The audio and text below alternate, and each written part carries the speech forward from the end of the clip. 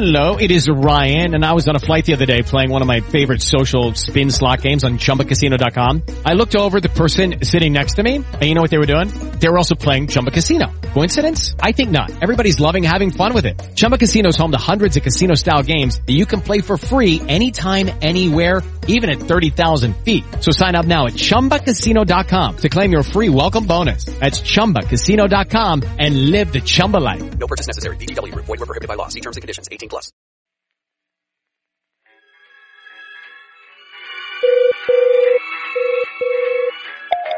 Years ago, H.G. Wells visualized roads such as these in his science fiction fantasies, and today they're a reality.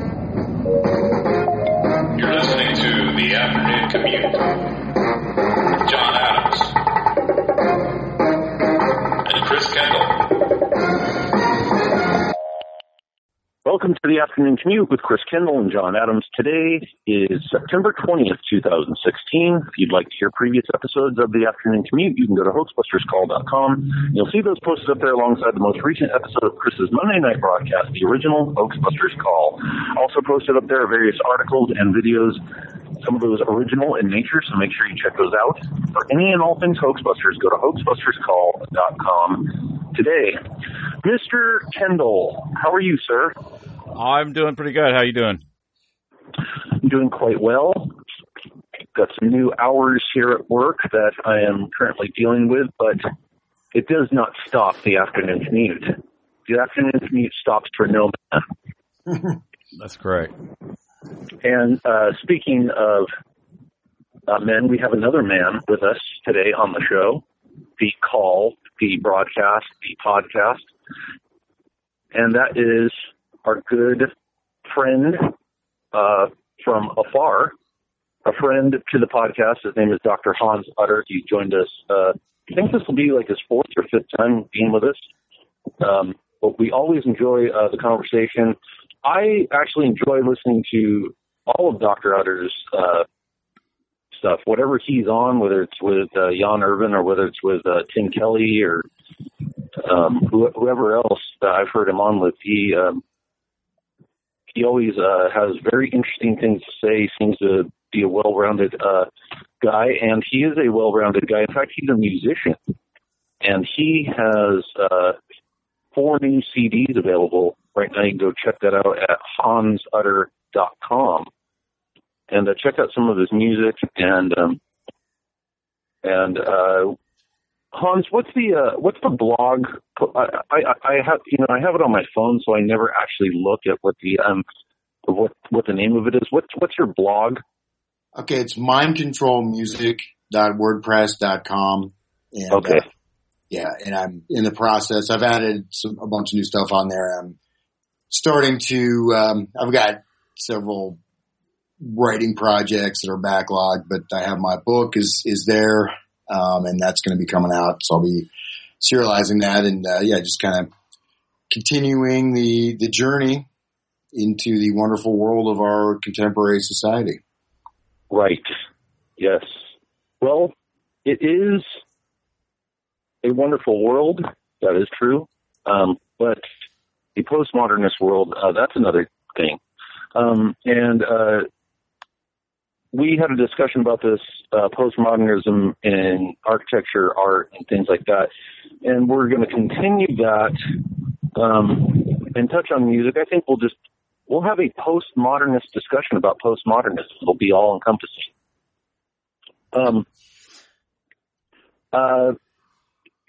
But yeah, Chris and I have a series called The Untold History of Punk Rock. We're now into the third part of it, and Dr. Utter has yet to listen to those, but this is going to kind of be an addendum to that, because really that era, these 1970s, I'd say it's like the movement from postmodernism into full-blown deconstructive culture. It's just it's the removing of the rug out from under the people. And Dr. Utter, do you believe that, philosophically speaking, that people need people need philosophy and they need art. It's kind of, and that for the most part in modern American society, we've had like a simulation of philosophy and a simulation of art, and that's kind of been the substitute for quite a while.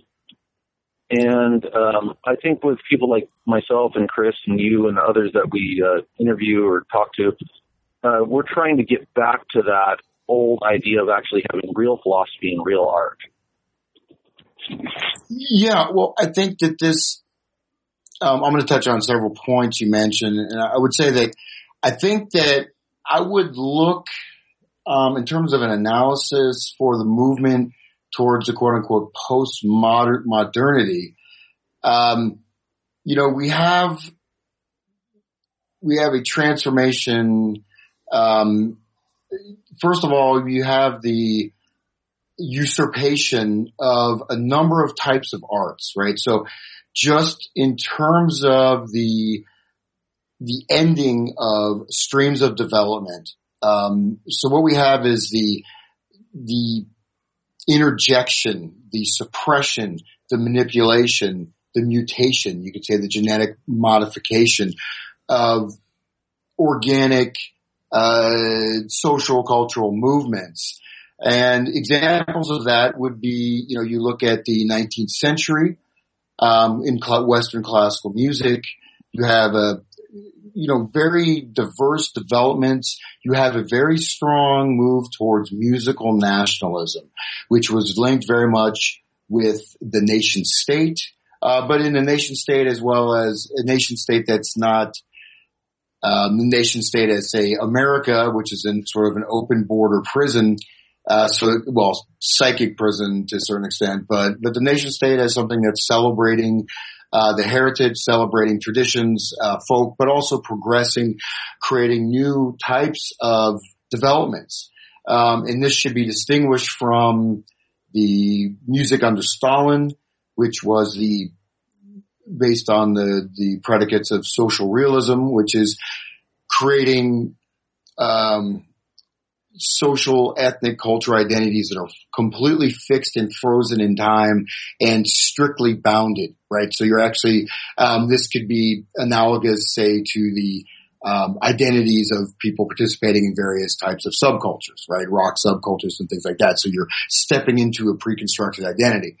But you look at the development in musical harmony, you have like Scriabin, Debussy, of course, Wagner, just fantastic composer. But all these composers were drawing upon the bedrock, right, of a cultural grounding.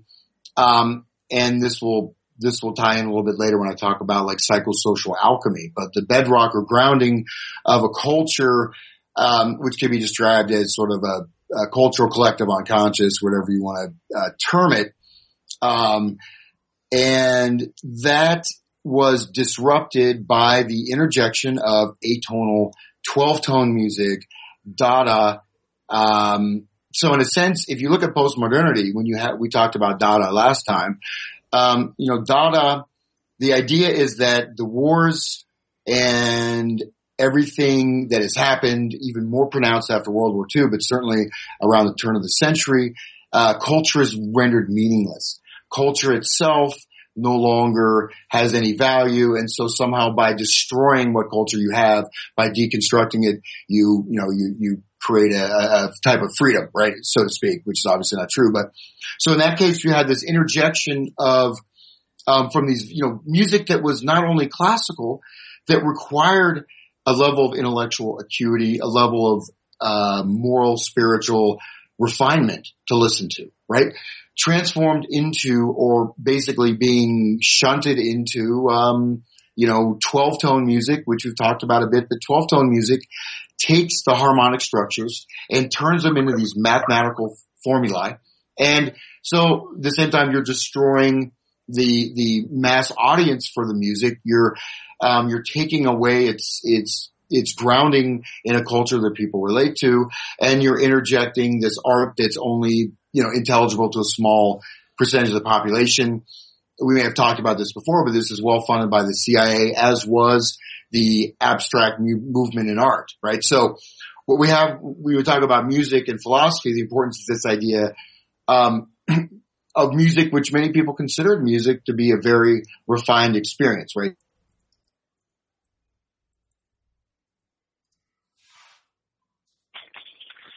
Yeah, I'd say what you have process of life over the centuries. So this kind of was a bit you could describe as a popular music. When you move into the more refined cultural levels, but yet that are still open, right, to the population, at least those that choose to take the time and develop themselves to experience it.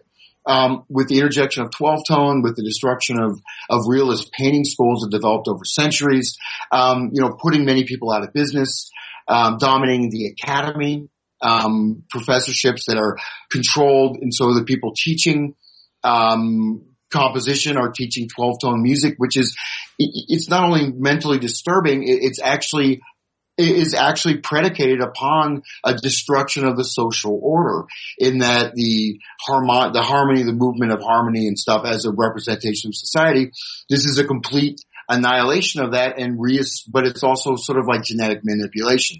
You're going beyond any kind of rules of music and developing your own sort of mathematical coordinates, right? So, in terms of the importance of philosophy and art, I mean, art is a way to understand the world, to understand yourself, to develop yourself, to add. I mean, add color, add beauty, add joy, have a way to connect with the world, have a way for self-expression, personal expression. So it's fundamentally important. In philosophy, where you have the removal of the traditional learning, and especially the Greek learning and things like that, from school systems, people are literally without any ground. They're without any frame to understand what is actually happening to them. They're unable to conceptualize it, and they're unable to realize that the types of philosophical systems that are being imposed upon them, e.g. postmodernism. So I'll leave that as an opening statement. I can keep going, but I'll let you guys respond to that. Well, I'd say that, Nino, who was on the punk rock calls with us, he was our guest, brought a lot of good, not only a lot of good things up, but he also hit me to something that I was aware of this philosophy, but I wasn't completely and totally aware of its complete blanket influence. And it's basically an offshoot of Dada postmodernist ideas, and it culminates into a literal hierarchy of situationists. And so you're referring to Guy Debord? Yeah, but a lot of these people like who push the postmodernist stuff, they are followers of situationist like philosophy, like they're really into it. And like I said, Nino on the call brought this up to me, and then the more I look into a lot of people who are the movers and shakers within postmodernist culture, they subscribe to this idea of situationism, and I mean it's basically the same thing to a certain extent, except it thrives off of this idea of disrupting culture. And so, yeah. Go ahead. Oh yeah, no, that's I was actually gonna I was thinking about talking about the situationist and Guy Debord. So yeah, he's a very important thinker in terms of an extension of Marxism. So he's a Marxist. He's sort of early like Freckenbach, kind of more of a Hegelian interpretation of Marxist. So his arguments, of course, everything is based on this idea, this materialist dialectic. Everything is production and consumption. But Debord, very interesting guy. And I will state this, that I used to, I still think he's a very important thinker. He's somebody that, he was never, I would not consider him an agent per se. He was always, in poverty to a certain extent in his life. And there's, again, there's a lot of well-meaning people that are involved with Marxism, and that, and let's be honest here, Marxism does have some pretty important critiques of capitalism and, consumer society. However, it leaves absolutely. But I would say that, real quick, let me just add this in before you continue. That, I read, was it Society of the Spectacle? Yeah. Yeah, I think it's great. I think a lot of its critiques are really good. And he makes a lot of great points in there, although I don't fully believe in his philosophy, but that particular thing, I think he makes a lot of really good points.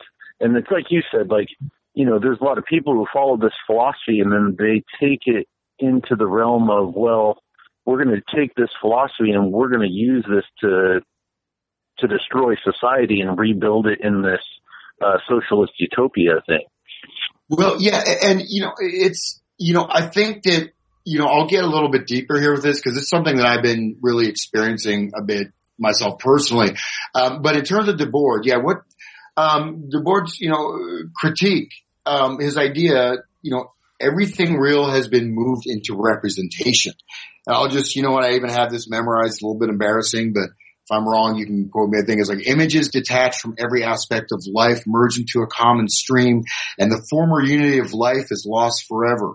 Apprehended in a partial way, reality unfolds in a new generality as a pseudo world, strictly as an object of contemplation. And that's very important because that in a sense lays the groundwork for where we are living now, in that, when you combine with the postmodernist, Derrida, Derrida, who dominated academic philosophy for a long time, and Derrida is I'm going to swear, fuck Derrida. Fuck that guy. I'm sorry. This destruction of any type of meaning possible in the culture. Everything is this constructed meaning, or it's all text, and there's all these interpretations of the text. Well, guess what? That's exactly what we have right now that has actually permeated absolutely our society, especially the academic institutions. For example, this idea, of course, the panopticon, the total surveillance state, the total surveillance society, coming from Jeremy Benthany was kind of a socialist guy also, and he was for women's rights, suffrages and all this stuff. But of course, probably familiar with the panopticon, which is this all-seeing eye. Basically, it's a prison or a reform school where the prisoner, the guard stands in this tower and he sees the reflection of the prisoners, and the prisoners never know if they're being watched. And in fact, they internalize that state of being constantly watched. Interesting enough, though, in the panopticon, it's actually the shadow of the prisoners, right? So he's seeing the light, he's seeing the move, but they never know if they're being watched or not. They inculcate that into their minds. They become their own jailer, right, so to speak. And then in fact, what we have now is the movement of everybody becomes the jailer and the prisoner. They become the oppressed and the oppressor, in that in the university system we have bias councils. If you see bias, you report bias. They're spending millions upon millions of dollars on diversity funding and microaggression, LGBT, all this stuff, right, is continuing unabated. But this has now become this bias, this idea of bias. If you sense bias, it could be a hate crime, but maybe not. And they have these bureaus of bias crimes, basically. And there's all these consulting firms that are now coming into universities and jobs and creating a more diverse environment. Well, I'm just going to be straight up here. I'm an American. I worked extremely hard, to reach where I was in the academic institution. And I had a very promising career. And I basically, because of this bullshit, I have had to, I'm glad that I'm still doing music and I don't have to punch a clock at the factory. But the fact is that this has directly impacted my life. Every job I see, it's like, black, or Hispanic or transgender or transsexual. So I actually was going to start applying for jobs and saying I consider myself a black transsexual part animal. So I've got interspecial, all these things, but it's all in my mind, right? It's all construction. And so what's happening with this idea that reality is all a construction, right? At the same time, it's a constant surveillance state. It's a constant state of you're being constantly inundated with surveillance, most of it voluntary. You have, on your computer screen, you have your cell phone with GPS tracking systems. So you're in a constant matrix of surveillance. At the same time, you're in the institutions inculcating, number one, this feeling of oppression. We have to fight against oppression. And obviously I'm sure you're all aware of all the stuff that's going on, but then you're putting in these bureaus, you're bringing in these consultants, and you're shutting down academic freedom, but you're putting in this fear network based on these fully unreal constructed identities, or, perhaps, these, quote unquote, quote unquote diversity, which, in and of itself is not a bad thing, but actually diversity is creating the panopticon, is creating the ultimate surveillance state, again, where the prison is inside the mind, and yet everyone is also, reporting on their neighbors, and then everyone's in a constant state of fear, except for the active agents, the social justice warriors. And we go to that level of the social justice warriors. There we see the utilization of the situationist model of disruption, right? So what you're doing, this idea that the real world has been moved into this simulacra, into this representational imaginary, right? And so basically everything is mediated, right? This is the idea that the board talks about, is everything is mediated through the image, through this representation, through the surface, as Derrida would say, through the text, right? So we can interpret the text, we can just create our own genders based on our thoughts. And so at the same time, what is actually happening is this complete inculcation of the prison into the mind, into the body, into the collective psyche. And so in terms of situationalism, I mean, I've mentioned this to you guys, but I went to a major conference, on public arts funding, with all these arts organizations, from all over the country. And it was unbelievable because the presenter was promulgating this idea of using situationist tactics to disrupt your own performances. So disrupting an opera by using situationist tactics to destroy the aesthetic experience of the opera for organizations that are supposedly promoting arts and culture. So and they literally had a handout. There's a workshop on utilizing situationist tactics, which were initially meant, again, to sort of disrupt the capitalist society. You had this 1967 Paris Revolution, to what extent that actually, what extent these people were unwittingly or wittingly, working for the same thing. But the fact is that the prescience of that, which is Baudrillard, who did simulation and simulacra, who in a certain extent kind of, he didn't say he ripped off the board, but he never cites the board, but he sort of took that whole model into the next sphere. But at the same time, I would say that someone like Baudrillard is actually creating this intellectual space, which is actually itself is the simulation of simulacra, right? So the idea of the situation is to sort of like the dream of the Matrix, right? This conditioned, encoded reality system. You want to interrupt that. You want to interrupt this completely mediated, mind-controlled fantasy playground with these activities. But this is actually all these techniques. Just like Bentham, social reformer, women's voting rights, the idea of the panopticon. He's supposed to be this humane idea. Well, that's the exact same thing.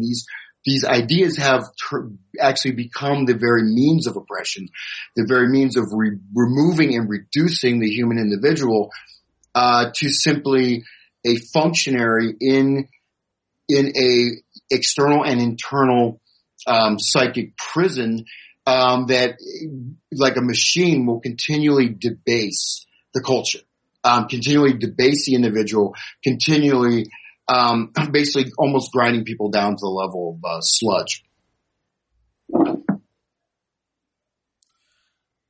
Right. Hello? You know, it's, and now we're, starting to see this, of course, yeah, a lot of it's out there on the internet. A lot of people are, there seems to be some kickback to it.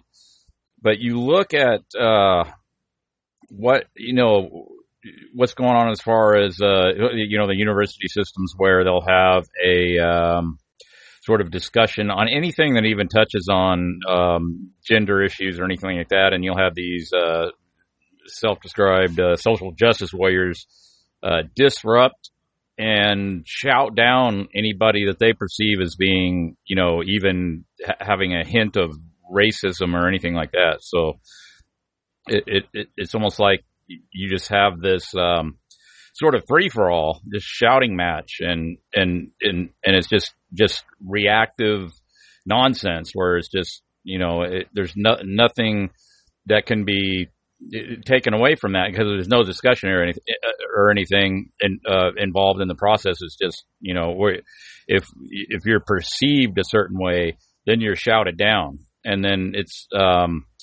sort of this it's like this absent-minded reactionary type of idea, like you just kind of go and just identify people as being racist or bigoted, and then just start shouting at them, and just no logical discourse or anything is necessary in any of it. It's just a matter of who can shout louder.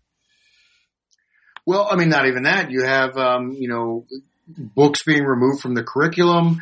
You have false historical narratives. You have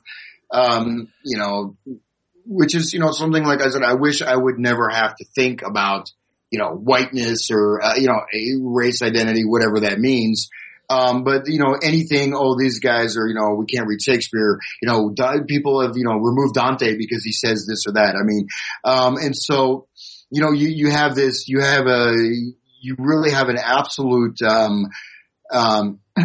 it's actually, if you really think about it, it's extremely frightening, because it's, you're creating this,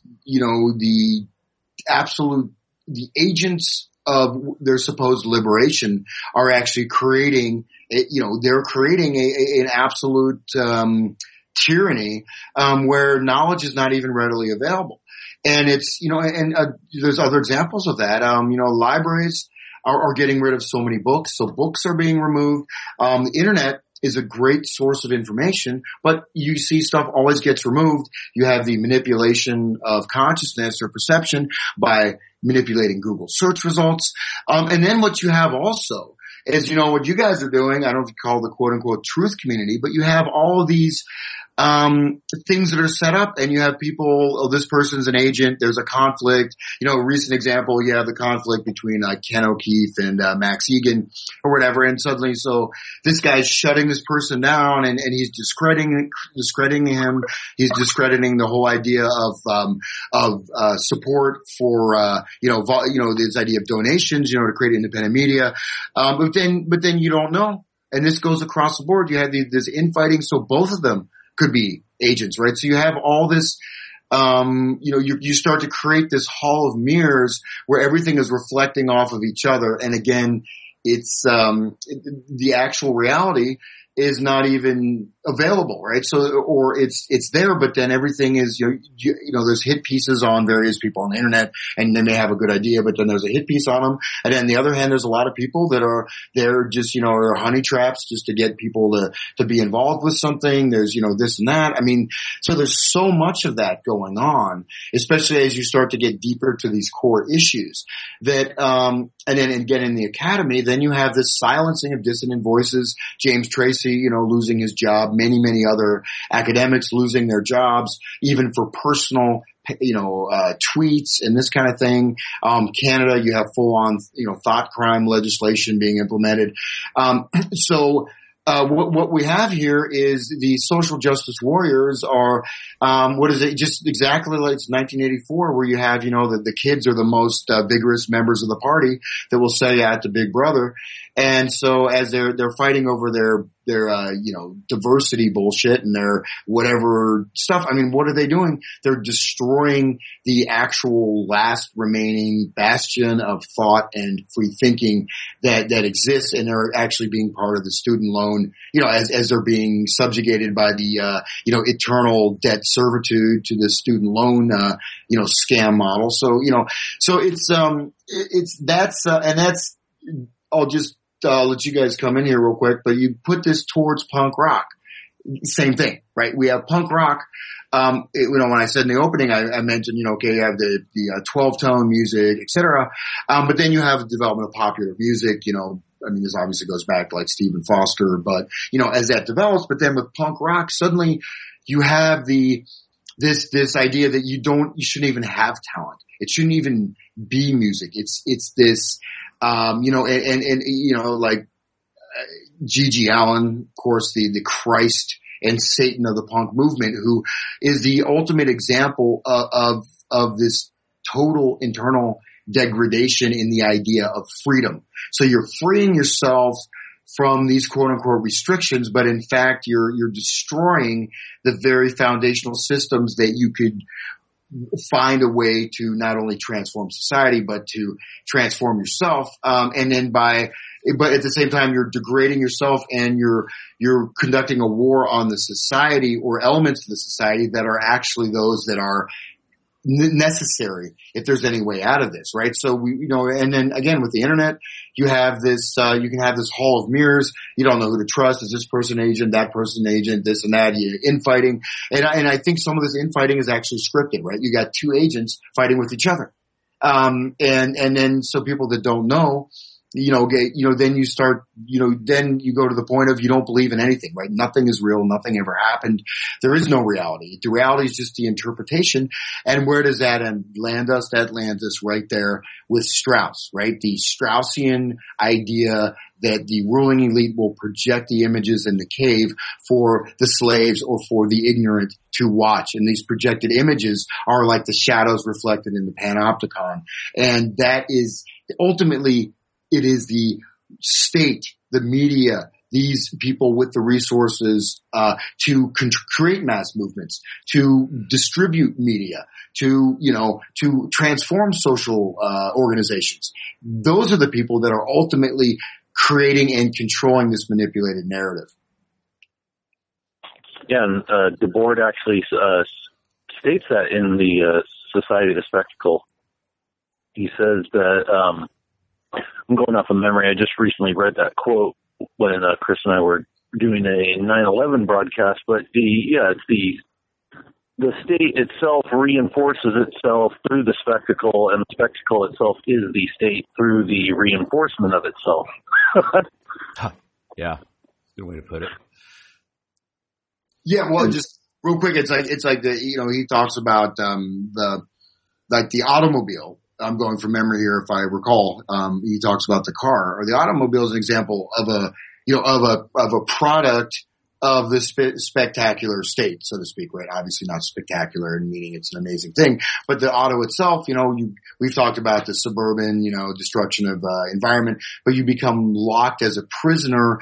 The actual, the productions of that, the commodity, so to speak, feeds back into it. It locks you back into it. Just think of it, a car, you got to pay taxes, you got your driver's license, you've got this thing, that thing, and then obviously this is moving now towards the idea of having automated cars. You have all this surveillance stuff being enacted. So, again, this, what would again seem to be the mode of freedom is actually the mode of enslavement, that then it becomes this, the cycle, right? That basically drives you deeper and deeper into this unreal, world of these, images reflecting off of each other. and it creates a disembodied type of consciousness. Yeah, and Chris and I think a lot of it is fake, obviously, but not everything. Well, yeah, no, exactly, and that's the thing. I mean, well, this whole this idea, we talk about the simulation simulacra, right? This has been applied to our society on a massive scale. So when the board wrote this, there's a later book he wrote, I think it's 1988, where he does talk about these events, even creation of false terrorist organizations. But now you literally have this you have certain events that are absolutely staged, right? That don't exist, they're simply media constructions.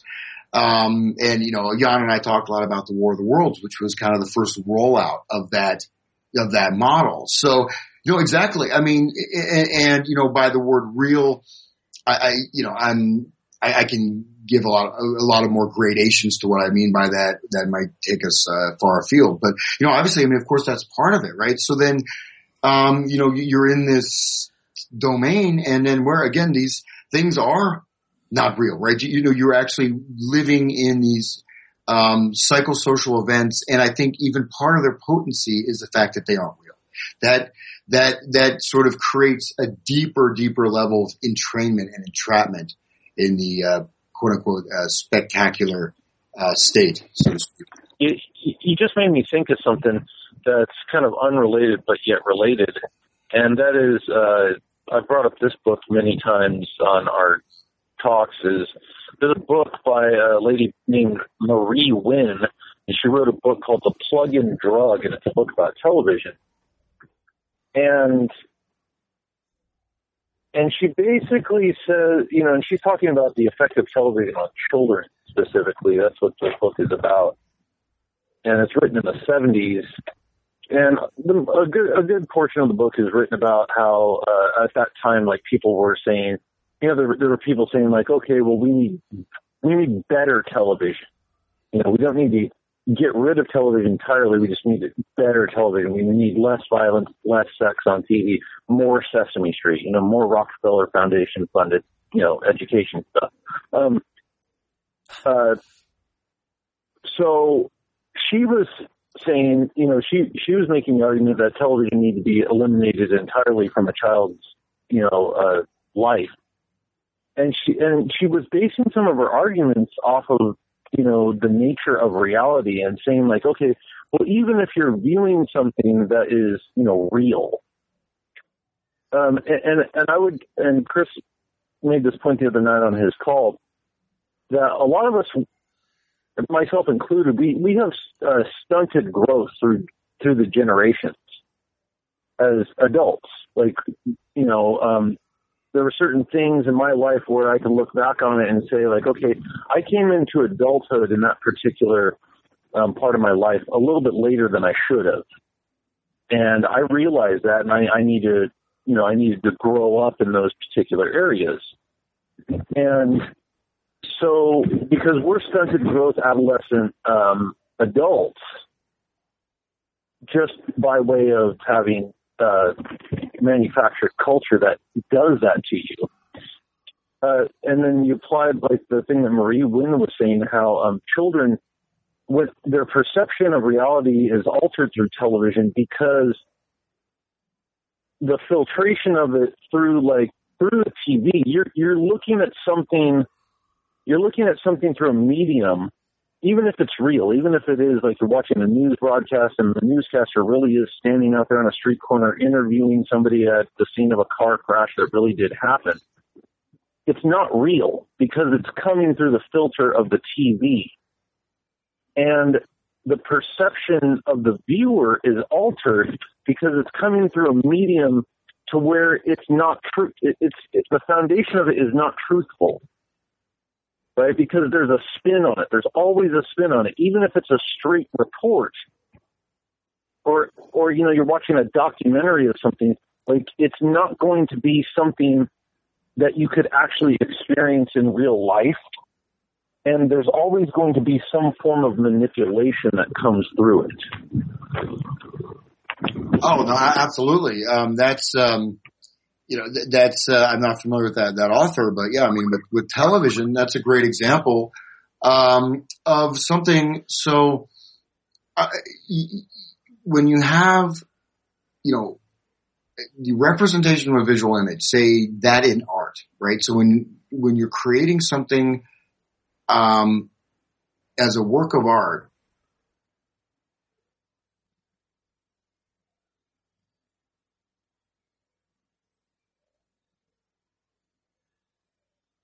I think it's pretty good.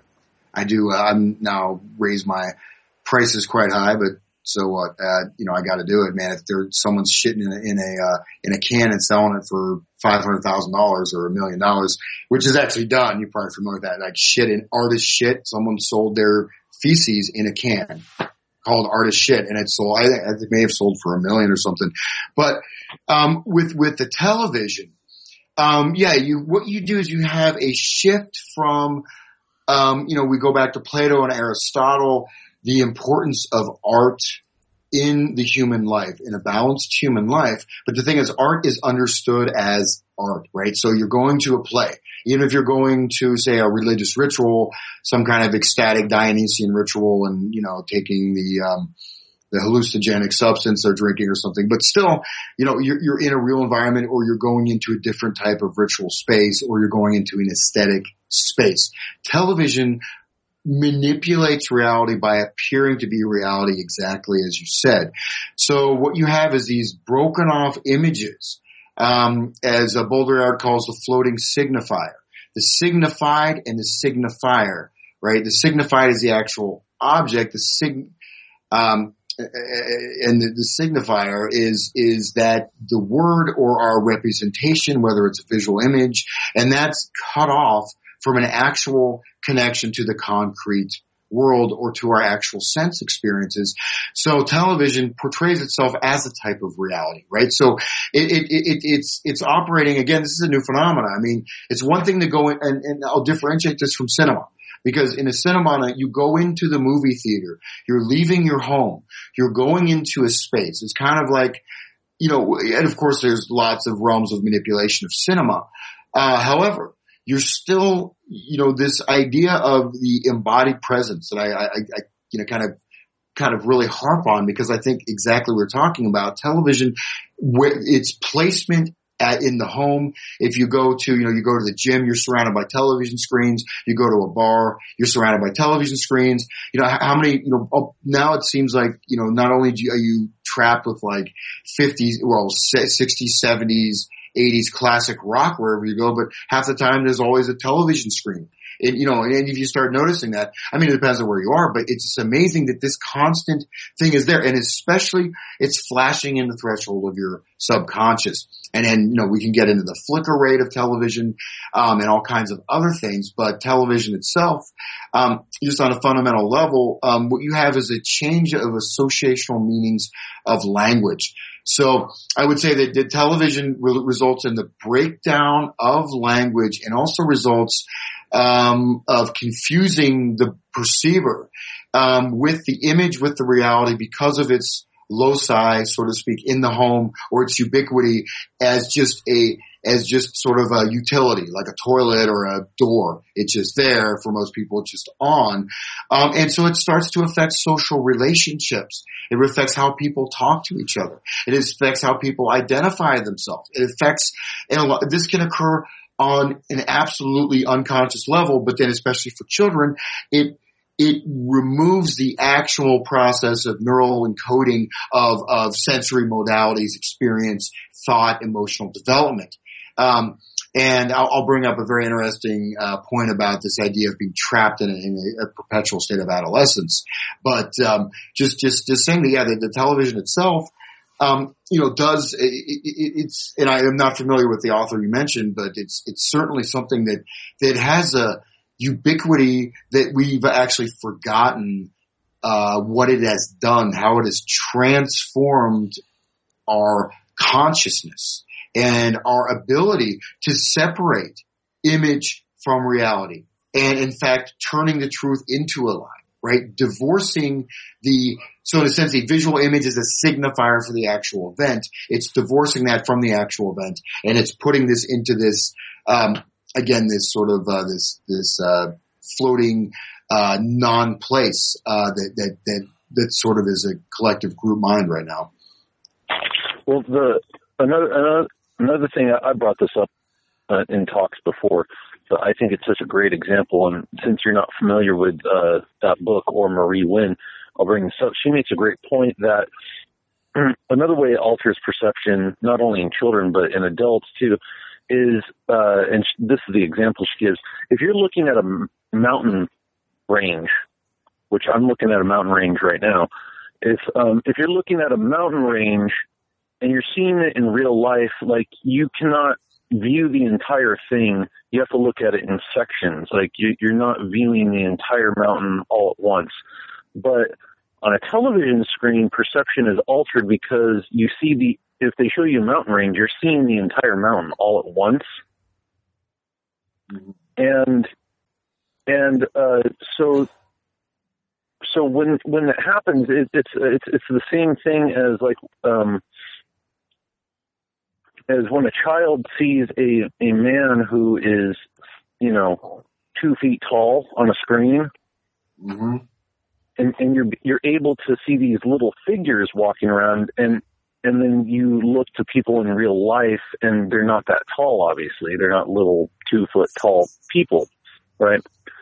But what it does is as your perception's being altered in that, like your depth perception or your size perception is being altered there.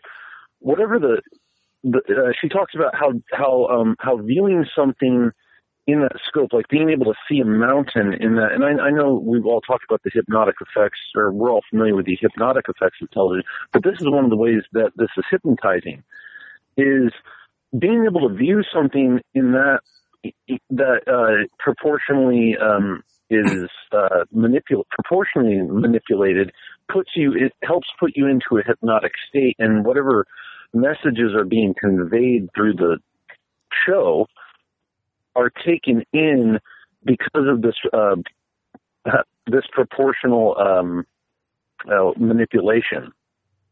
Right? It's that hypnotic state. You're looking at a mountain range that's being taken in all at once when you're not really supposed to be able to do that in nature. And so it was interesting to see that because, obviously we know that television is hypnotic, but she was actually describing one of the ways that it is, that how that works, one of the functions of hypnotism through television.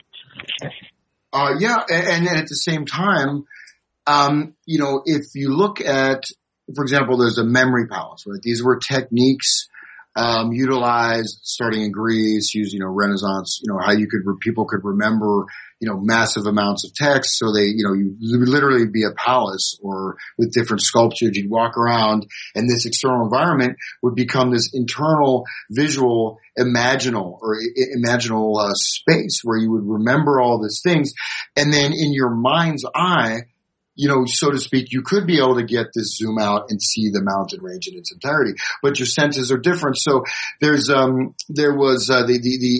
almost like, and I'm sure this doesn't go for everybody, but I certainly feel that myself, it's affected me. It renders impotent, or it reduces our own abilities to actually our own images and memory and our own visual consciousness as a field of mind, this ability is also erased, right? Because it's just like, you use a GPS, I started using a GPS a lot, and I'd forget how to get somewhere just because I'd become dependent on this external device. And at the same time, this does it, but much more insidiously, because it's technically not, you don't really think of it as a device. It's a medium of entertainment.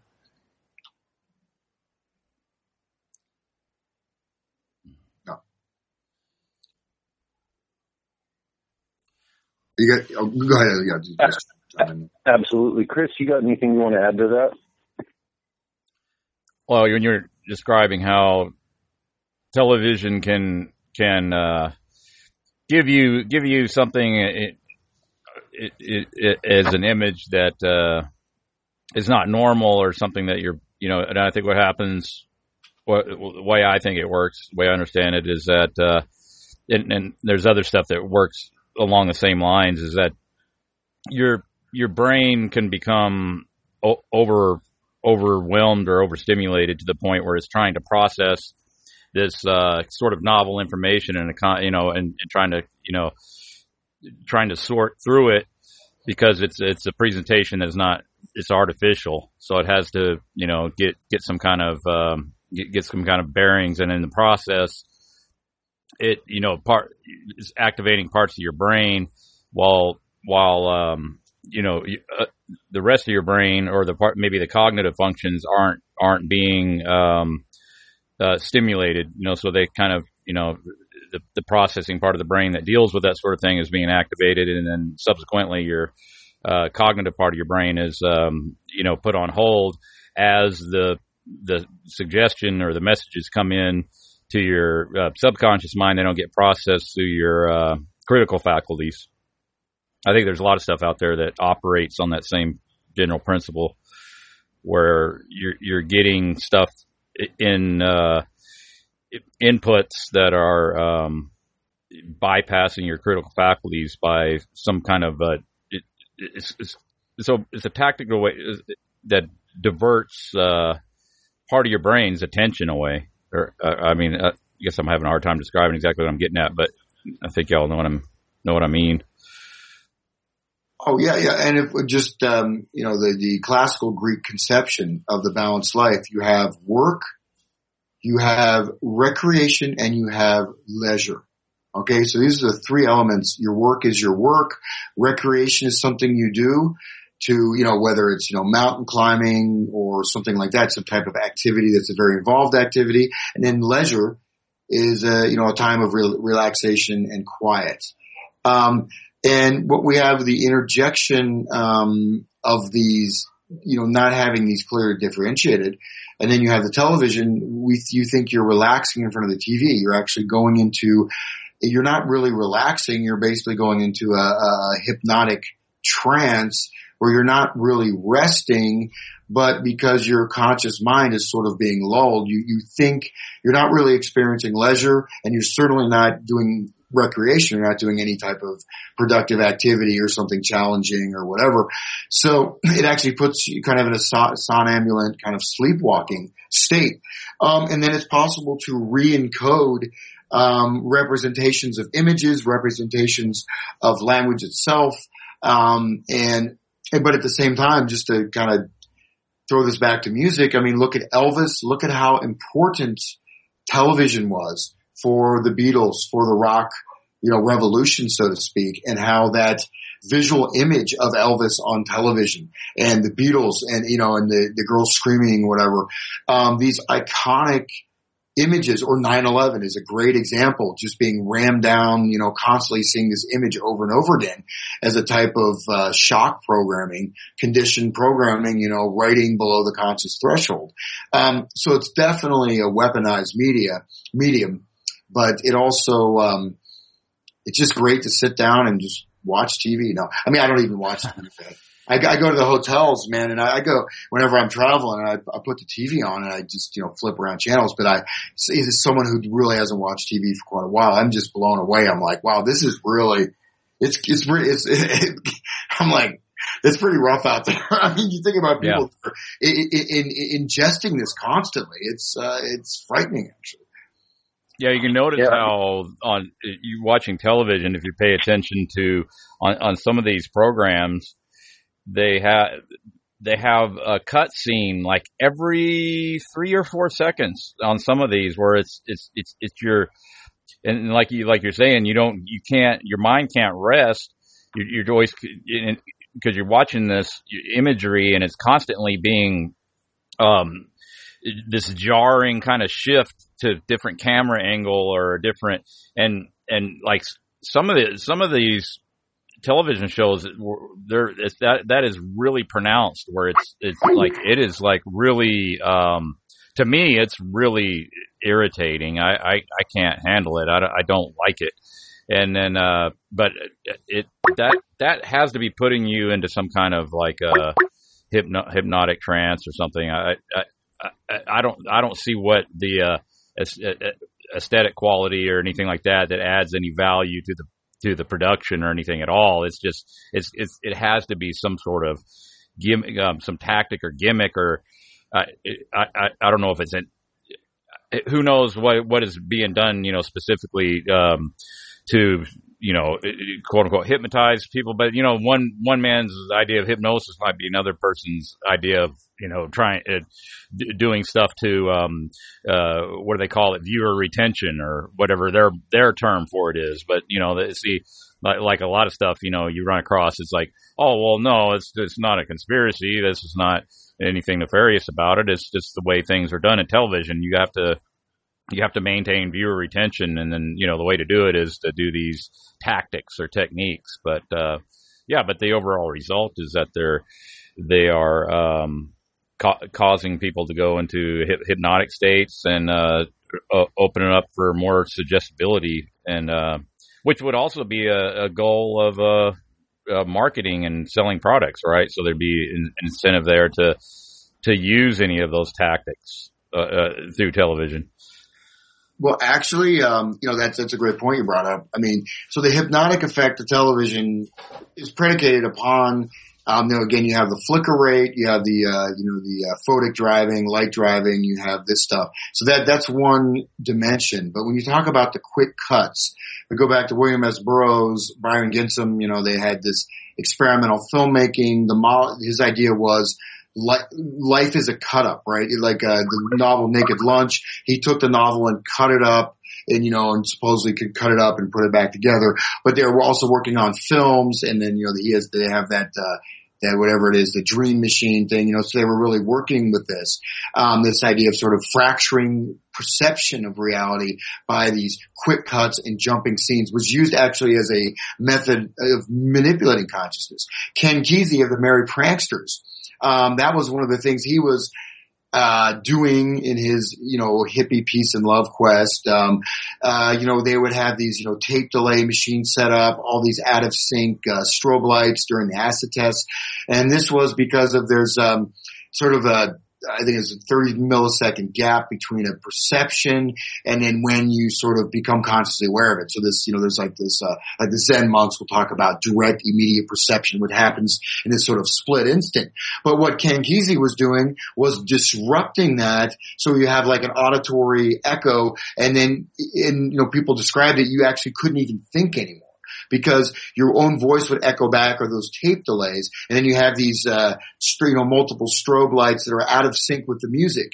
And supposedly this was supposed to liberate you, right? This is supposed to, you can free your mind by, invoking, occult demonic entities and taking, LSD with a bunch of CIA agents and you just, listen to the Grateful Dead, noodling around and just, taking massive doses of LSD, and, you have like the Hell's Angels raping a girl during one of their acid tests, and everyone's like, oh, that's cool, she's in her movie.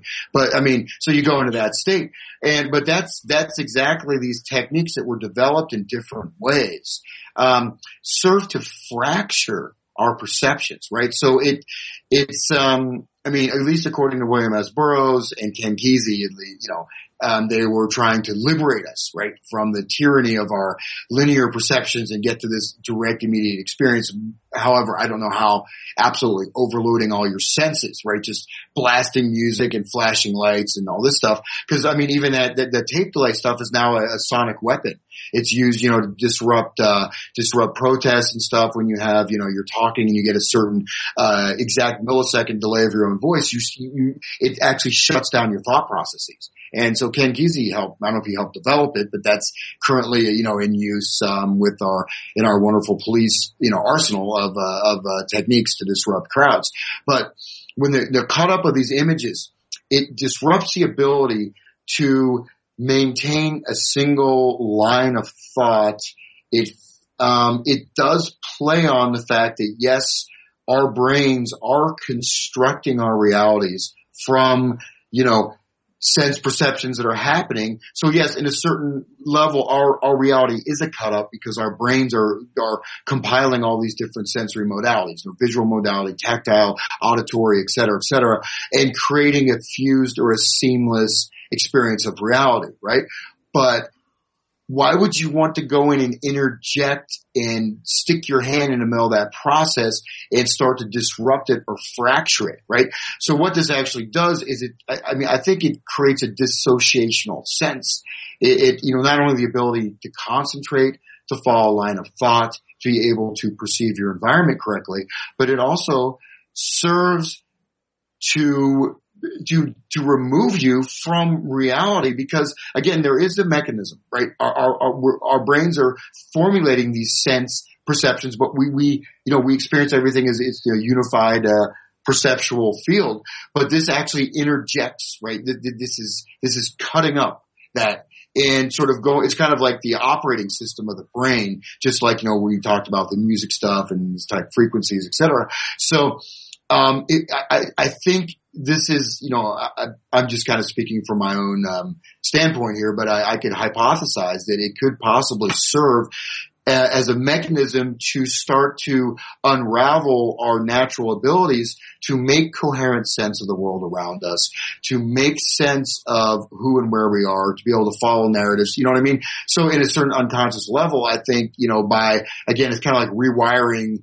It's like putting a little piece of paper in some kind of a machine that's there, and as that piece of paper is, even though that's the operation of the machine, it sort of starts to slow it down or affect it. So I think it could have a much more deeper and pernicious effect on consciousness than people are aware. And then given the ubiquity of televisions, wherever you go, at least in the United States, it has other implications. And I would say too, let me just bring this up about punk, that, with the stuff that you guys have talked about, with the hippie stuff and, the merry pranksters and all that. Punk is that, when you listen to our talks, you're going to hear that there's a lot of connections between the people who are running the hippie scene and people who are running the punk scene. And whereas, the hippie thing succeeded in that generation of kind of making adolescents out of people who would turn into adults and, perpetual adolescence. I think that punk, succeeds at that better.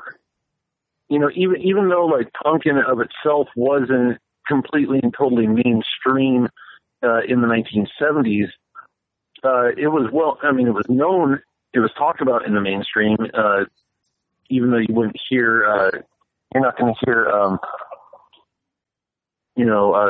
the Avengers played in the same set as Journey on radio in the 70s or in the 80s. But there were radio stations playing punk, and there were, it was on television, on the news, reported on, and then, it went mainstream and commercial in the 1990s. So it was a long process of being able to do that. And, the overall idea behind punk is not to grow up. Right? Even though you have these political, you might have these political bands. One of the things that you'll hear throughout a lot of the bands that are political is, oh yeah, we're going to reject everything by not growing up. It's kind of like Zen Buddhism or something, like the Alan Watts version or something. Oh, you're going to reject it by remaining in a childlike state. And so that is the extension of what was happening in the hippie era.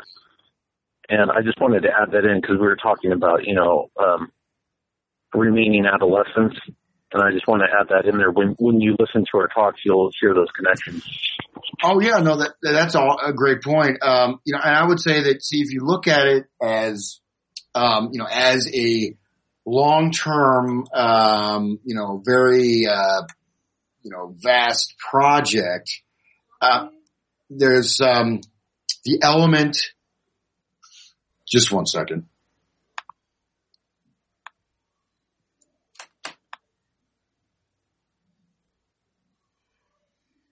Sorry, I had a visitor there. Basically, Carl Jung, we go back to this idea of alchemy, the transformation of metals, symbolizes spiritual and cultural transformation. You tie this in with Saul Alinsky, whose protege was, Grateful Dead's first manager. And his idea is first you have to disrupt the community and then you can change it. So you go through this process of disruption. So we look at, 1950s, you have a particular stage, but there still was, rock was something that was part of youth, right? It was something you would grow out of. You wouldn't, except for, obviously now people are still doing that. 1960s, you have a sudden, but it was still like entertainment. It was kind of kids music, right? It wasn't considered a serious thing. In the 60s, you have this shift of rock as being a major cultural force, is something that is, changing the generations. You even have rock considered as serious art. And then you have it tied in with this whole, again, the whole, psychosocial, sexual, transformations of the 1960s. But you see in that case, rock did have a lot of idealism. It was connected with this very positive, outlook on the world. We're going to change the world. We're going to save the whales. We're going to sit in our rooms dosed on LSD and the world's just going to change by itself, man. But it still had that aesthetic there. And also you have to remember you do have some pretty competent musicians, except for maybe the sound of kind of the quacking duck of Bob Dylan. But, most of the musicians are pretty good. And relatively competent. And then you have the shutdown of the 1960s, it was talked about many times. You have this, the cultural trauma of 1963, then the cultural traumas of 1969. You have the bad acid, the heroin coming in, and you just have this whole thing. The whole dream turns out to be a lie, and everyone's disillusioned. Then you go into the me generation, right? You have the rise of self-help books. You have all this stuff, just being concerned about yourself and kind of giving up on the social. Or even that, you find that in the Aquarian conspiracy, the change is going to happen on the plane of consciousness, so don't bother with activism. And then you have, there's some interesting stuff going on in the black, in jazz, and some of the black music in 1970s. You have some kind of interesting music going. You actually have some great music in the early 70s in some of the jazz areas, but you have the corporate rock, right? So now you suddenly imposed, you fractured the social, you fractured everyone's idealism. You've told them that they don't have to grow up, but they still have this, this some kind of a heart, some idea to change. And then suddenly they're controlled under this, all these corporate rock bands. And then punk is sort of like the corollary offshoot of that. Punk is a reaction, so to speak, to the corporate rock. But at the same time, it's as you were saying, it's predicated as a rebellion. It's a rebellion of nihilism.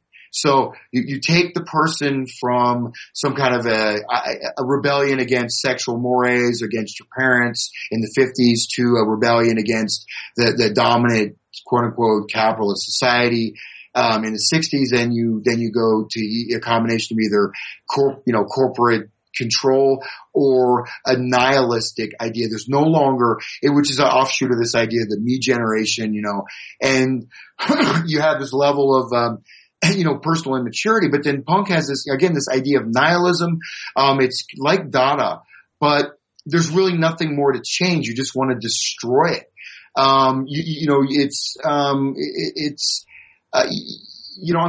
There's certainly probably well-meaning punk artists out there, but there's also a lot of punk artists that were not well-meaning. I know a guy who personally knows Didi Ramon, or knew him. He went to school with him in Germany, actually. And even Didi Ramon, I guess, hopefully, this guy is, I won't bring up his name, but he said Didi Ramon started getting the very dark, like esoteric occult practices. He didn't really want to get into what Didi Ramon got into, but it seemed like he was from what my friend told me, again, who knew him personally, he was getting involved with some of that, pretty heavy duty stuff going on in the kind of upper elite circles, right? But you have this nihilism, destruction of all value, destruction of meaning. I just want to bring this up real quick, which I always forget to bring this up. And this is, erotic crystallization inertia, which is a quite interesting, thing from Anton LaVey, who described that we basically get locked. And he looks at this as a positive thing. So erotic crystallization inertia means that part of time or our youth where we had like our first sexual experience, and then so the music and the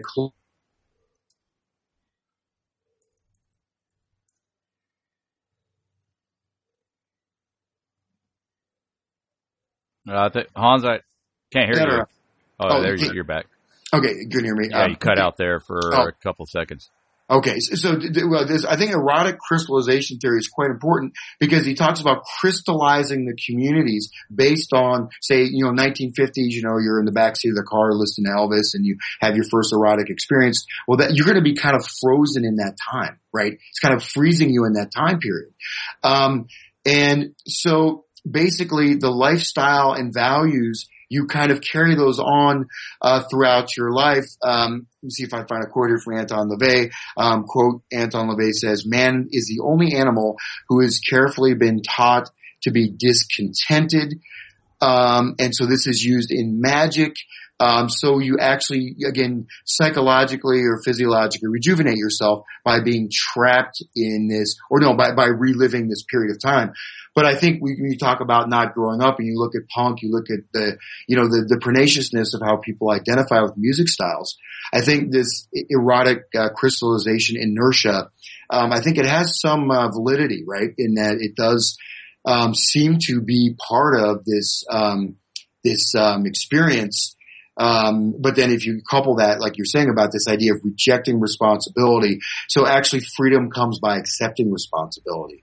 But in fact, you're, just like the social justice warriors, right, who are supposedly creating a free space by shouting down everyone that talks. So by rejecting responsibility, by rejecting growing up, you're actually trapping yourself. Yeah, like infantilism or, Yeah, you watch the social justice warriors, and it's like the kind of the types of argument you probably encounter with like a toddler. It's there's no rational discourse or anything like that, and I just wonder, and it's interesting, or sort of ironic, I guess. This comes out of universities, where supposedly you're there for academic study, and which requires that an individual would have to like discipline their mind to some degree, right? To in order to perform academically at all, But then on the other hand, you have this, which maybe is one way to look at it would be sort of a someone going through this artificial process of academic learning for extended periods of time, and then sort of this sort of cathartic release, I guess, of emotion and expression, and just of course it's irrational and it has nothing to do, maybe that is why you're kind of seeing, and plus these people are younger people and they kind of have pent up frustrations and probably broken homes and everything else, and then you see this sort of gushing of emotion and reaction to just kind of no real risk of repeating myself, no real logic or anything to it, but I think that's the way a lot of this stuff, or like the punk rock scene and stuff, gets traction. It serves as like an outlet of sorts, I guess. So you need some sort of an outlet because of the I think intrinsically oppressive nature of like any kind of institution, and especially schools and stuff like that, where you're kind of like really trying hard to suppress all your urges and trying to buckle down. You're trying to study. You're trying to go into this regimented daily routine every day, and then like someone can be presented with this sort of way of here's an outlet for your aggressions that you have pent up, and then that gets funneled and directed in whatever direction, whatever it happens to be. But in that case, it's directed toward the so-called racists and bigots in society, and social injustices and all of that, which then can be utilized for whatever goal. But then, I think that's only can be the case unless you have this sort of raw material that you have access to in the university system. These what did like Rush Limbaugh would call them, the skulls full of mush, which I think, I don't know, it's probably a bad pejorative there, but no, I mean, though at the same time, you have impressionable youth that kind of don't have any real life experience or anything like that, and they can be taking that all that additional aggression and have it steered in whatever way they want to steer it.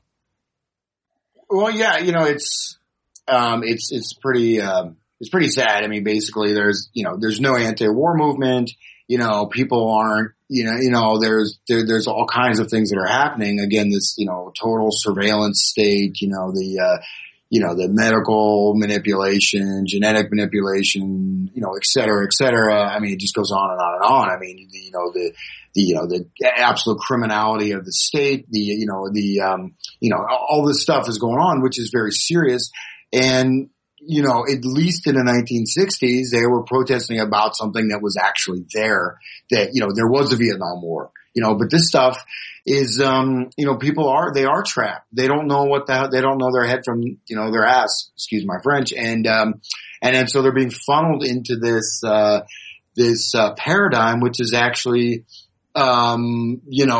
it's part of the pent-up frustration, but it's also removing any actual type of discourse or protest against real issues. At the same time, they're creating a totalitarian environment, and they're serving as they're like the Red Guard. They're like the communist youth coming to your house and burning the books and, locking people up when the Bolsheviks, you know what I mean? That's exactly what they're doing.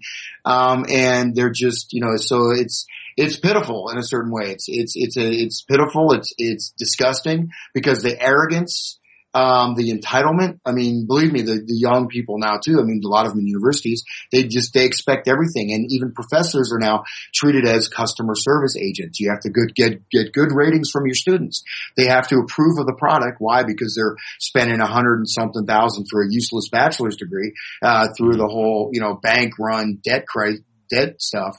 So all these things are interplayed there. And certainly it is an outlet, but it's very much a constructed outlet that serves, the multiple purposes. And then again, this is also, again, we can maybe talk about this another time, but I do think this erotic crystallization inertia, again, that LaVey talks about is a way of associating clothing styles, music, and all these things, and sort of, he takes this kind of, I don't know if it's a magic approach or whatever, but he basically talks about crystallizing these periods of time. And look how the 1960s gets rolled out. Look how, the punk rock gets rolled out again. Look how, you probably know people in their 40s and 50s that are still part of the punk rock culture, like they were when they were 17 years old.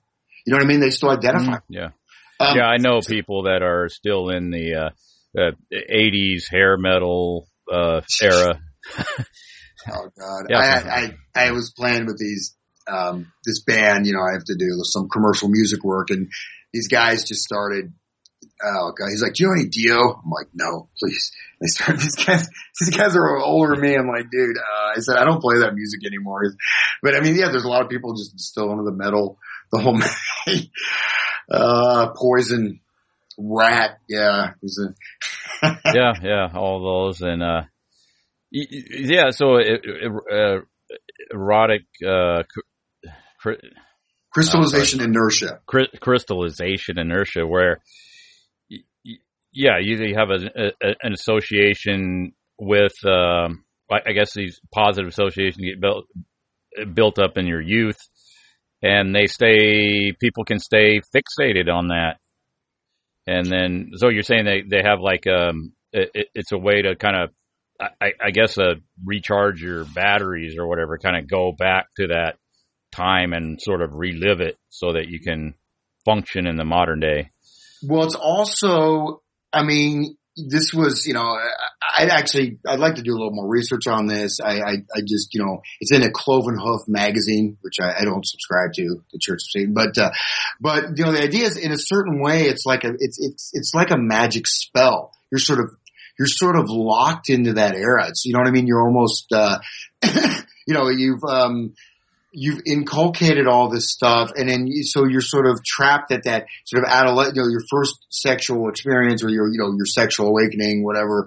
But it's all these. It sort of basically crystallizes and keep in mind the idea of crystallization. It's a structure of where you're sort of trapped in this past thing.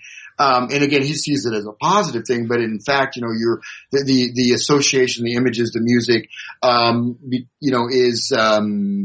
remains sort of this, it's like you're tethered to a pole in your mind, and you're kind of walking around that, you're like a donkey who thinks he's going for a walk, and you're actually walking around this, pole that you're tied to. And so you know what I mean? So it's sort of like, does that make sense? Obviously I'm metaphorical, but so it's kind of an interesting thing. So you're pulling the mill wheel to grind the grain. Or whatever. Exactly. You're grinding around. Grinding the Soylent Green up. Soylent Green. Yeah.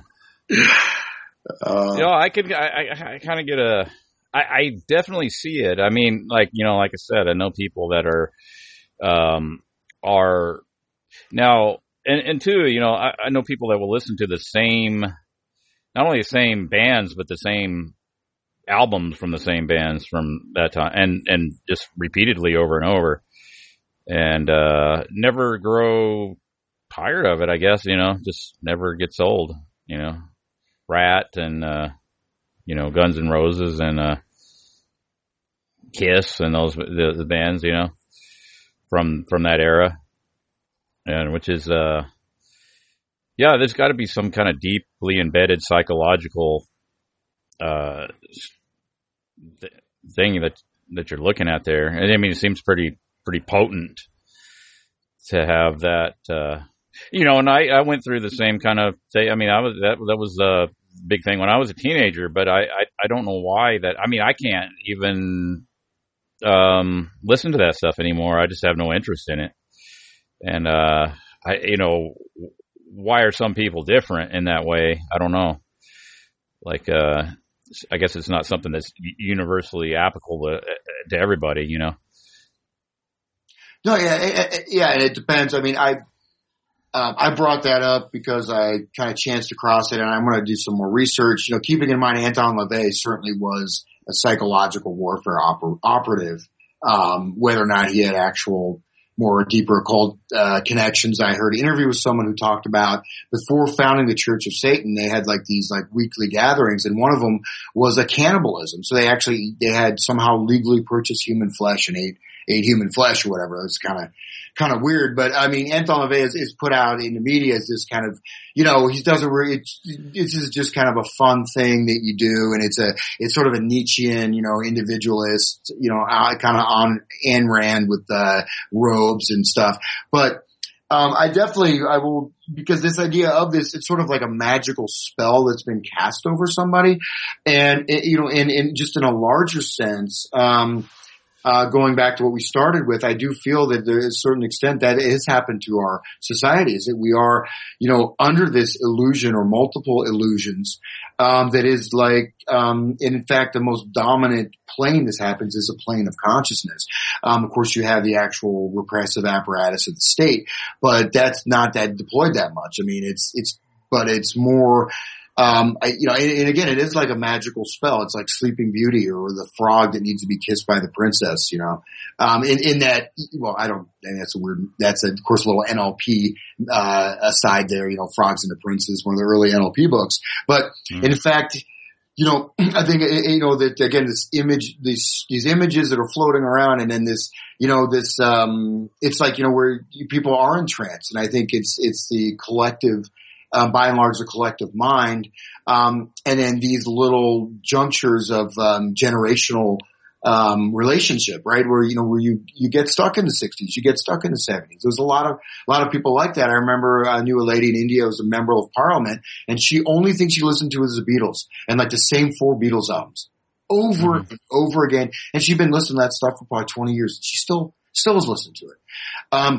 And a lot of this, again, it's people, again, I think this idea of the unconsciousness of these processes and procedures should be foregrounded, right? These are, these are things that people aren't necessarily consciously even aware that they're doing it, but it's kind of like the Truman Show. And, I just bring up one other thing. Are you guys familiar with this children's book, which is a fantastic book. And I think it really represents our society. And unfortunately, I just forgot the name of the book. But basically, this book is this boy is like riding around on his bicycle, meeting these neighbors and going through this environment. He's actually in a mind-controlled prison, and all the people he's meeting are actors, and he just keeps circling around this street on his bike, and then they drug him, and he wakes up the next day. And it's a pretty interesting take on, in a certain way, what sort of has happened, I think, by and large, to the society. You guys familiar with that book I'm talking about? It's probably going to pop in my head, but it hasn't right now. You don't. I don't know. I think John had to go. Okay. He dropped out. I don't know if he got disconnected or had to go. It's been a couple of minutes. He hadn't called back in, but oh, is it a recent book or? No, it was written in the 70s. It was written in like 72 or something. And and they made a movie of it too.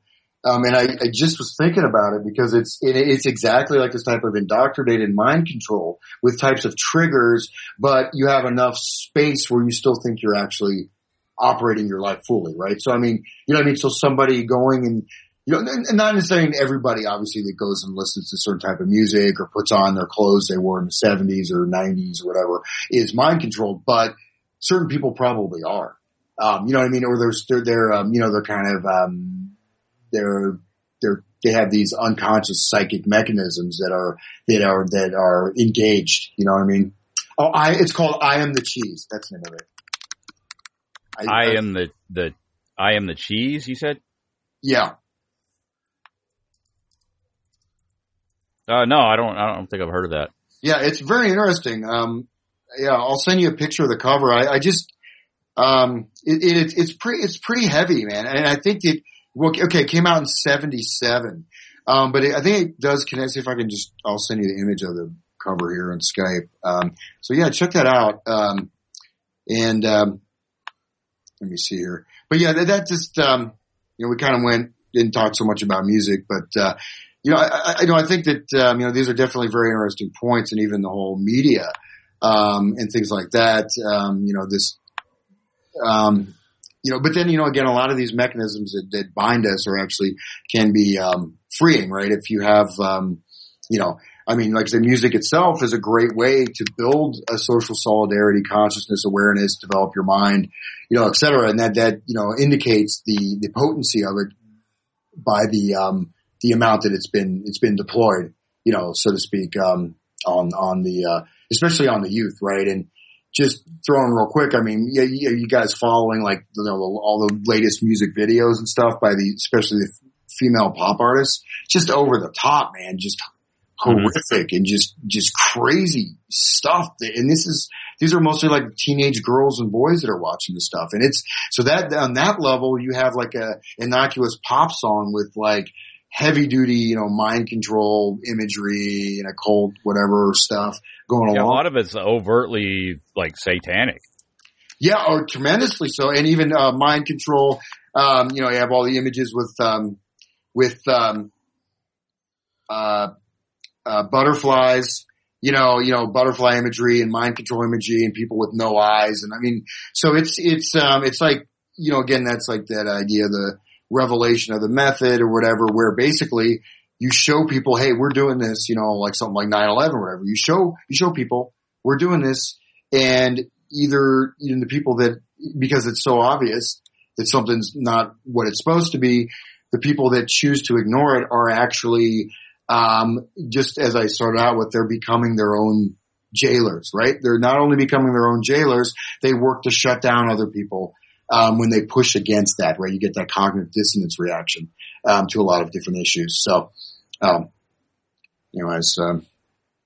yeah, and then it is so, I guess it's such a powerful influence. You'll run into this where, if you're critical of us, like, if I just got through relating this stuff about hair bands, and I know people that like hair bands, like, some people might hear this and like, oh, well, I like that music too, and there's nothing wrong with it, and they kind of take offense. So it's almost like a personal slight against them personally, it's like if you bring up something like that, so it's like people they not only, I mean, I don't feel that way about any band. I don't know.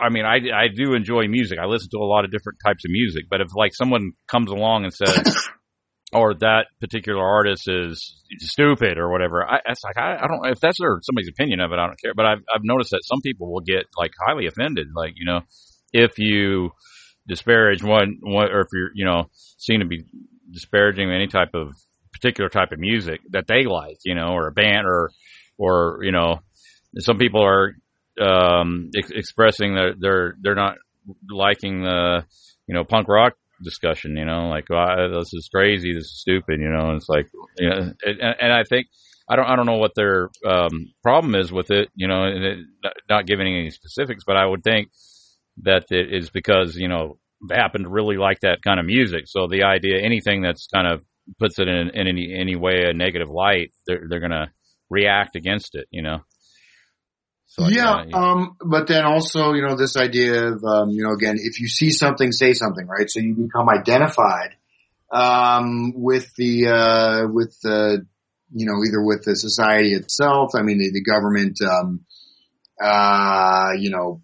things or, but also, it's like, because it's especially, it's kind of like there's I mean, I'm generalizing, but I think for certain people, it is beneath that.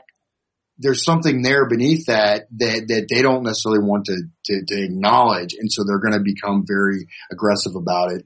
Especially when you push them, and like people, I mean, I tend to be more open-minded. I mean, there's some stuff I like, some things I don't. I mean, I have to do a lot of stuff, fortunately. I mean, so I have kind of a variety of different kinds of musical experiences, but there certainly is some music, that is very much, destructive, negative, that can have very bad, psychological implications, whereas something else may just indicate, this, again, this crystallization, right? They're frozen in time in a certain way, and then they haven't, you know what I mean? So but it gives you the comfort. It's your comfort zone, you've identified with it.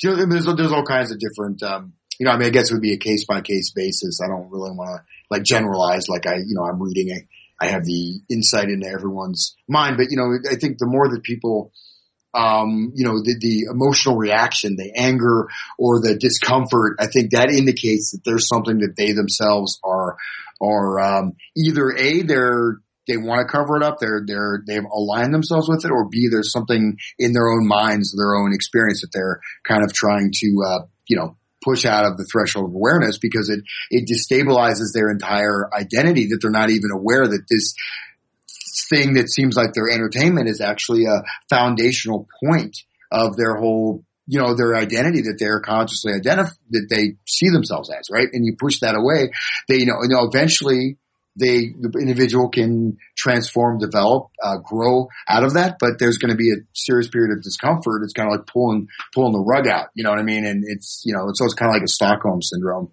too, to a certain extent.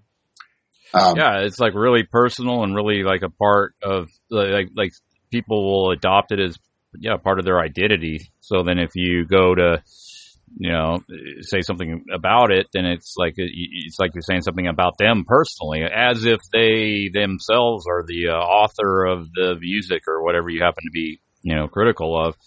And that's I just think that's interesting because I don't. Like I said, I don't feel that way about anything. I mean, as far as like, anything in music goes or anything like that, like if I, hear somebody talking negatively about it, it's going to hurt me, it doesn't hurt me. It's just like, people have their own, subjective opinions and ideas about things. And like and they're not me. So, I mean, if they don't enjoy a certain thing, that's like, that is, up to them, I don't, but, it is almost sort of like a type of tribalism or something, where it's like you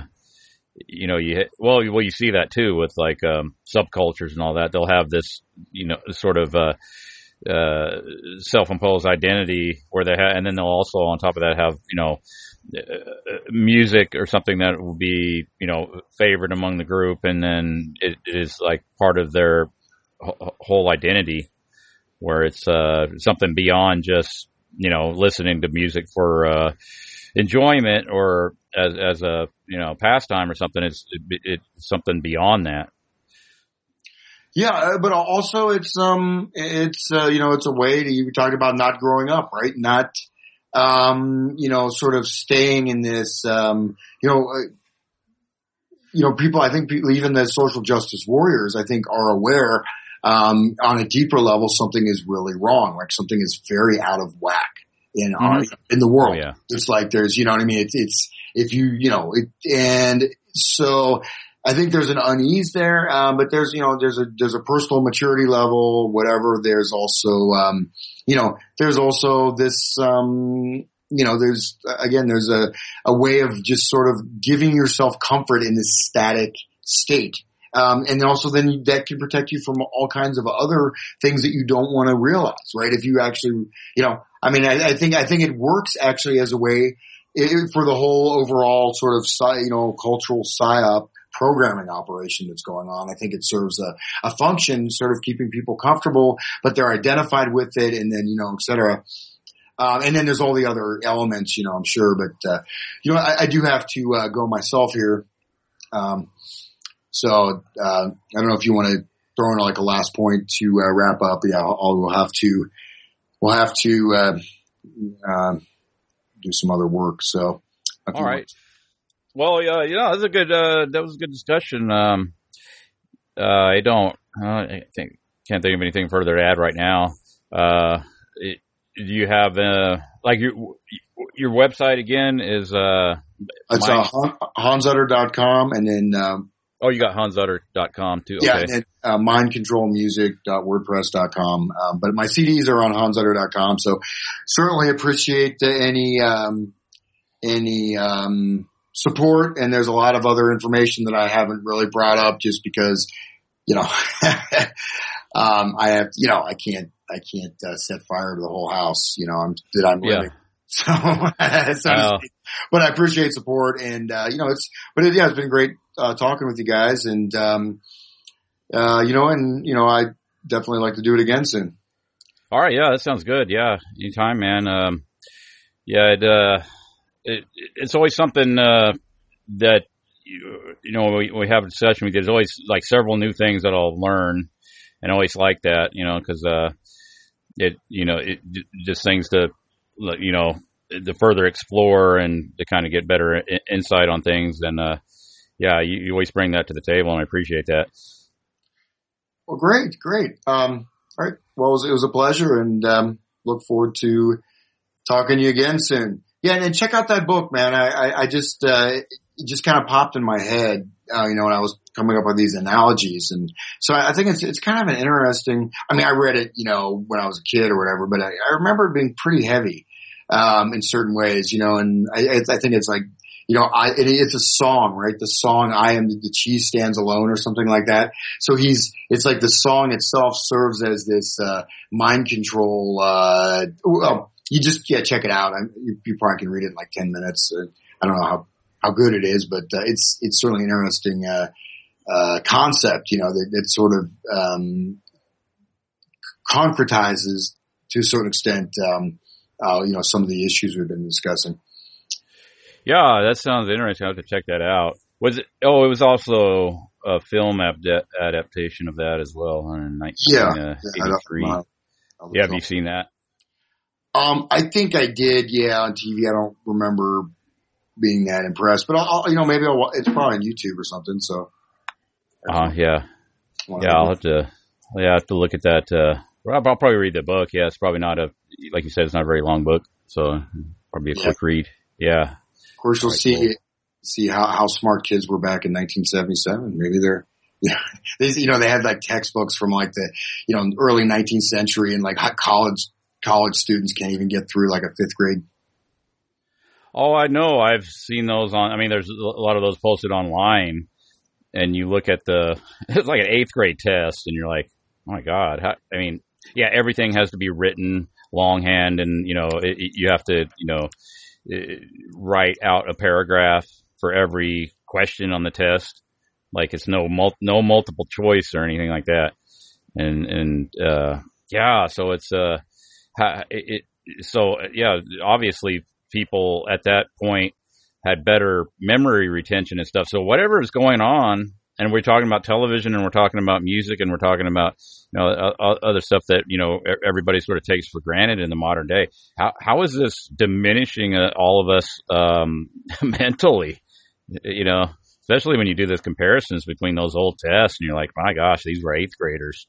And they're like beyond what we consider educated people today, like college educated. It's like, that should be pretty, I think that should be a sort of a wake up call to anybody looking at that. It's like, wow, that's pretty profound. Yeah, but also, in a certain extent, this just kind of popped in my head.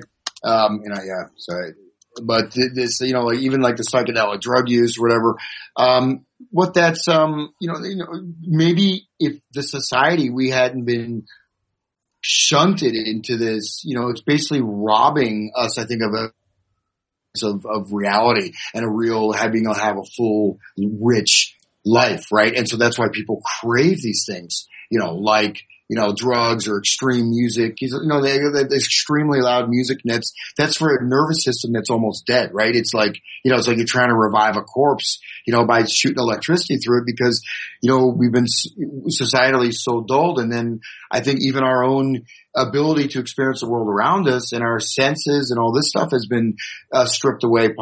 I'm just a hypothesis. I'm just speculating here, but with things like television and these other types of mediums. So that's probably one of the attractions for this escapism and this idea, trying to get some type of experience, trying to feel alive again, because, probably a lot of people are, sort of in a robotic, fugue, semi-dream state most of the time. Yeah, I do think that is definitely the case. It is, a lot of times it's really pronounced. Just driving around town, there's like, I go check my mail. Sometimes I go to the post office. I check my P.O. box, and I don't know. So I have to go through a couple of intersections, and it's like, it never fails that I'll come to the intersection, I'll stop, and then somebody has been sitting there, and before I arrive, and I'll be sitting there, and then they're just still sitting there. And are they waiting for me to go? Or are they going, or something like that? And then you got to wonder, okay, are they?